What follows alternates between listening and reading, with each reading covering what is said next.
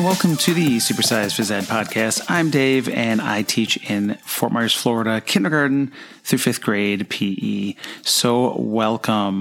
This is actually going to be a solo episode. I haven't done one of those in a little while, so I thought over the summer of things that I could put out that will help other teachers out there.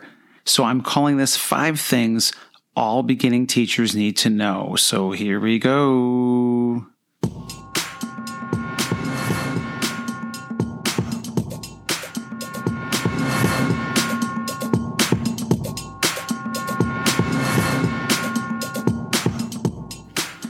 All right, everybody. So we're actually going to make this a boomer. We haven't done this in a while either. So a boomer, it goes like this.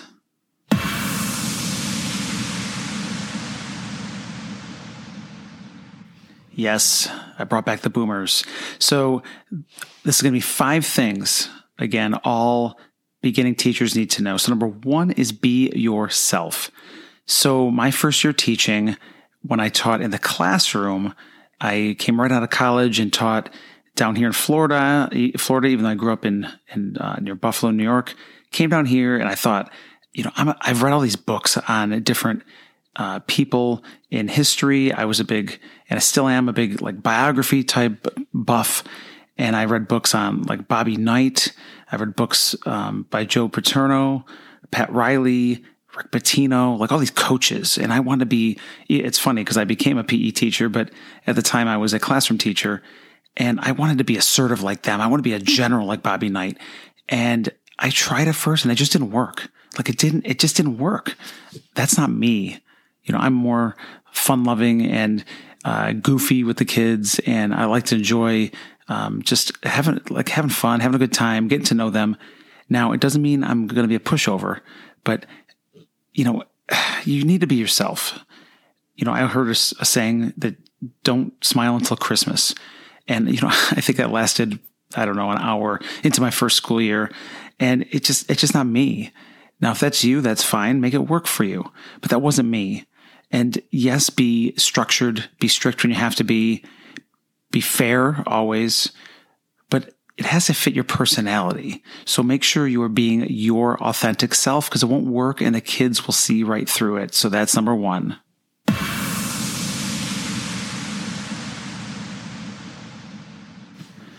Okay, number 2 is use what you love.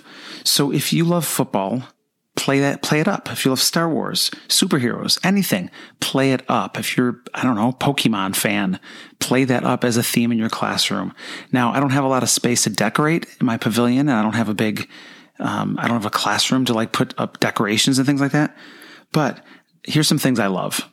I love the Buffalo Bills. That's my team. Buffalo Bills football. I love chess. I love golf. I love baseball. I love curling. Don't ask me why, but I love curling. Yes, the broom and the stones. I'd never even played it before. Never been curling, but I love it. So here's some of the things I did to incorporate that into my PE space. First of all, I discussed the Buffalo Bills. The kids know I love the Buffalo Bills. I've had teacher friends that actually have done fantasy football with their students. Now, I haven't done that yet, but that sounds pretty cool, actually. So some of the things I've done, and by the way, I live near 2 hours from Miami, so there's a lot of Dolphins fans, and we're big rivals. So I make sure to, throw the Buffalo Bills plug in there once in a while. I'll also, I have Buffalo Bills footballs and some stuff that they see, some decorations, not much, but some things. So play that up. If that's your team, play it up. I wear my Bills hats, Bills shirts, things like that. I also created a chess game for PE, and I'm doing a chess club this year with my students. Now, I did it in the past when I taught in a different county. A long time ago, I had a chess club, and I'm looking forward to it this year, having a chess club in my school where kids can learn the game, learn just the strategy behind it, and apply that to not only PE, but to life. Okay, I've also built a curling game, not built, but I played a curling game with the kids using scooters and just chalk and trying to make a bullseye, things like that. So play that up.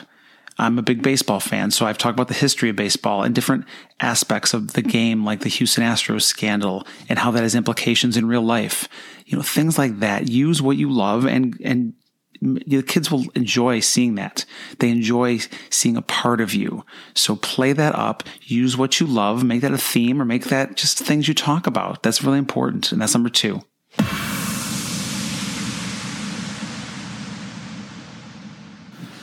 Number 3 is take ownership of your program. Now, this was hard for me at first, so I'm hoping this will not be difficult for you. My first year at my new school, I was supposed to teach actually 3rd grade, and the PE teacher quit. So I got the PE teacher job, and I love it. And I loved it then. I love it now, 9 years later.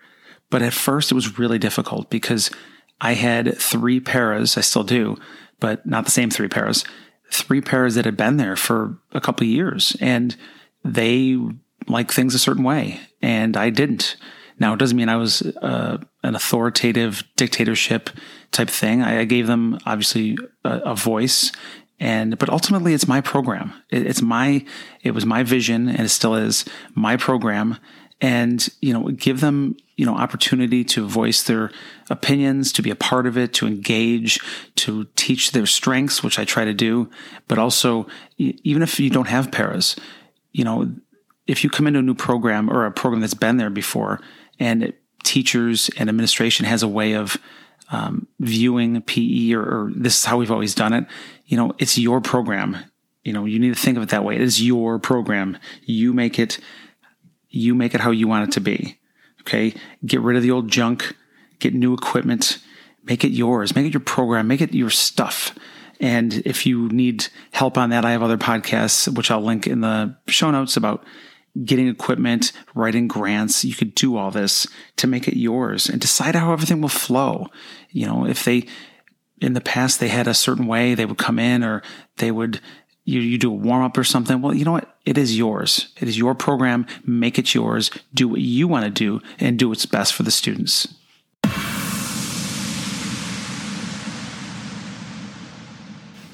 Number 4 is take risks. Now, I was afraid, I have to admit. Now, I wasn't walking around scared or anything, but I was afraid to talk to my principal at first, my assistant principals, even the other teachers, when they wanted something, to just stand up and say, no, or maybe, they would take advantage of my equipment. They take advantage of my field. They take advantage of coming under the pavilion. I know everybody's different, or every PE space is different, but they'd come under and go to the bathroom. They'd send their kids from recess or to get drinks while I'm teaching 120 kids, 130 kids. And it took me a while, but I had to say no. You just can't let people run all over you. Take risks. And also, ask. I took a risk by asking my principal a long time ago. I wanted I want to start cup stacking at our school, and I want to know how I can ask the PTO or something like that, or just try to get some money for it. He looked at me, he's like, well, how much does this cost? And at the time, I think it was $300-$400. He's like, how many people will this help, or will this impact? And I said to him, the whole school. And he's like, okay, done. But it's because I took a risk by asking him that. So if you don't ask, you don't get. So in the past, I've gone to my principal. I've had 3 principals so far at the school, and especially my second principal, I think she thought I was just crazy. I'd ask her for 10 things, and 8 of them she'd say no to, or just say that just wouldn't work. But the other 2 were incredible ideas, or they were something that I really wanted. I wanted 10 things, and I got 2, let's just say again. But those 2 things changed the program for the better. It changed this for the better for the students. So don't be afraid to ask and take risks.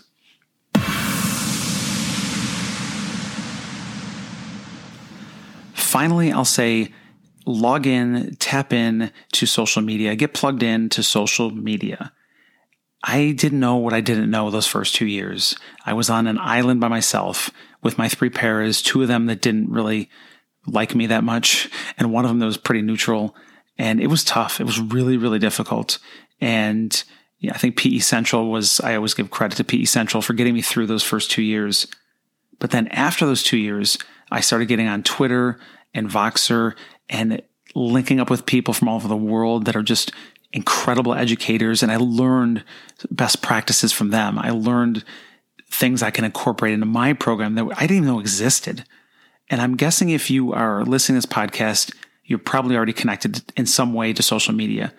But I would ask you to continue, especially on Twitter, PE Central, my large group PE Facebook page. Join us, get involved. I took the red pill like in the Matrix. I saw things differently. I went to the PE Institute and met all my mentors at the time and still today. I went to Shape Florida a couple times, Shape Tampa, the big one. I met all these incredible people, like-minded people. We met, we shared, we learned, we grow together. Okay. Join in the debates, join in the talk, join in the atmosphere of social media. Get going today. That is the most important thing.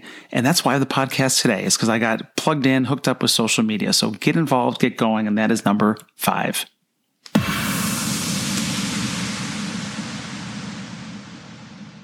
Thank you everyone for tuning in today. If you are a newer teacher, please reach out to me at supersizephys.com for more information, for more podcasts, and I will do my best to help you in any way I can.